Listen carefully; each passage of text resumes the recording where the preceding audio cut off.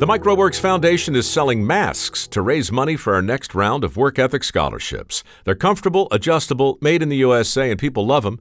We've got gaiters and traditional masks in many styles and many colors, along with custom masks that say terribly clever things on the front, like, "I'm smiling under this thing," and my personal favorite, "Safety Third."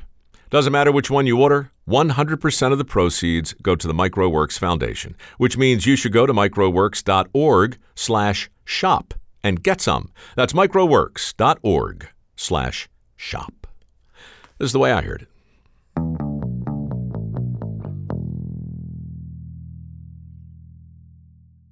Ernie considered his single ace. It was the only card of value in his hand, but Ezekiel and Fernando didn't know that. Nor did they know they were playing poker with a bona fide celebrity. All they knew was they were losing. Ernie slid another buck into the kitty and took a long pull on the bottle. Across the table, Fernando considered his pair of nines as Ezekiel contemplated his two jacks. Both stared hard at Ernie and tried to read his mind, but Ernie gave nothing away. And eventually, both men folded. Maybe, had Ernie scooped up his winnings and dealt another hand, he'd still be alive today. Maybe, if he hadn't flipped his cards over with a smirk and showed the migrant workers how he'd bluffed them, the man, known by every cop in the country, wouldn't be fighting for his life in a dive bar on Skid Row. But Ernie couldn't help himself. He gloated, and Fernando flushed with anger. Ernie saw the roundhouse long before it arrived and ducked under it with ease. He answered with two quick jabs, and Fernando went backwards over his chair with a bloody and broken nose. Ezekiel stood quickly, but Ernie anticipated his play and caught him with an uppercut that sent him tumbling over Fernando. Both men stood and rushed at Ernie, but neither fared well. It's funny, though, how quickly the dynamic can change when the rules are amended.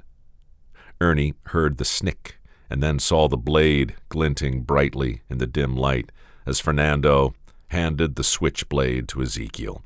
"Here," said Fernando, "you finish him." Ezekiel held the blade like a man who knew how to use it, like a man who looked forward to using it again. Fernando blocked the door, and things suddenly got very serious for Ernie.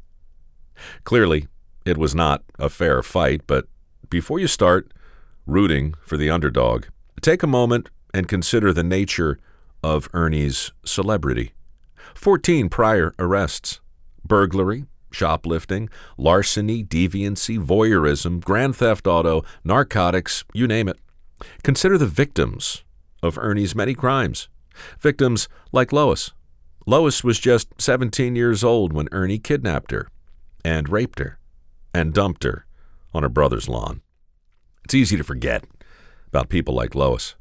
During the trial, she was referred to as Jane Doe, but her real name was Lois Ann Jameson. And back in 1963, she was just another easy mark for a man like Ernie, a man that every cop in America would soon know by name. When they arrested him for rape and kidnapping, Ernie didn't deny what he had done.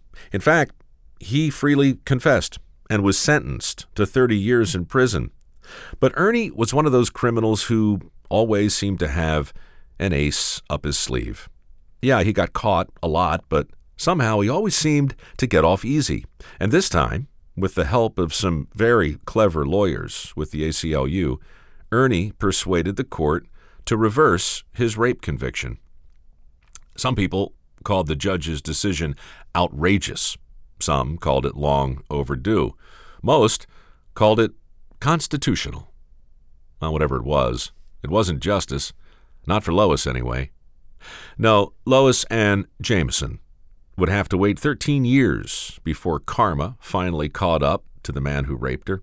13 years before the most famous criminal in America finally turned up dead in a Phoenix dive bar.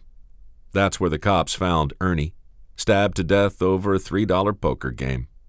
They never found Ezekiel, but his accomplice was arrested near the scene, where a conscientious cop dutifully read him his rights. Fernando listened very carefully to those rights. Then he exercised them. It's funny how quickly the dynamic can change when the rules are amended.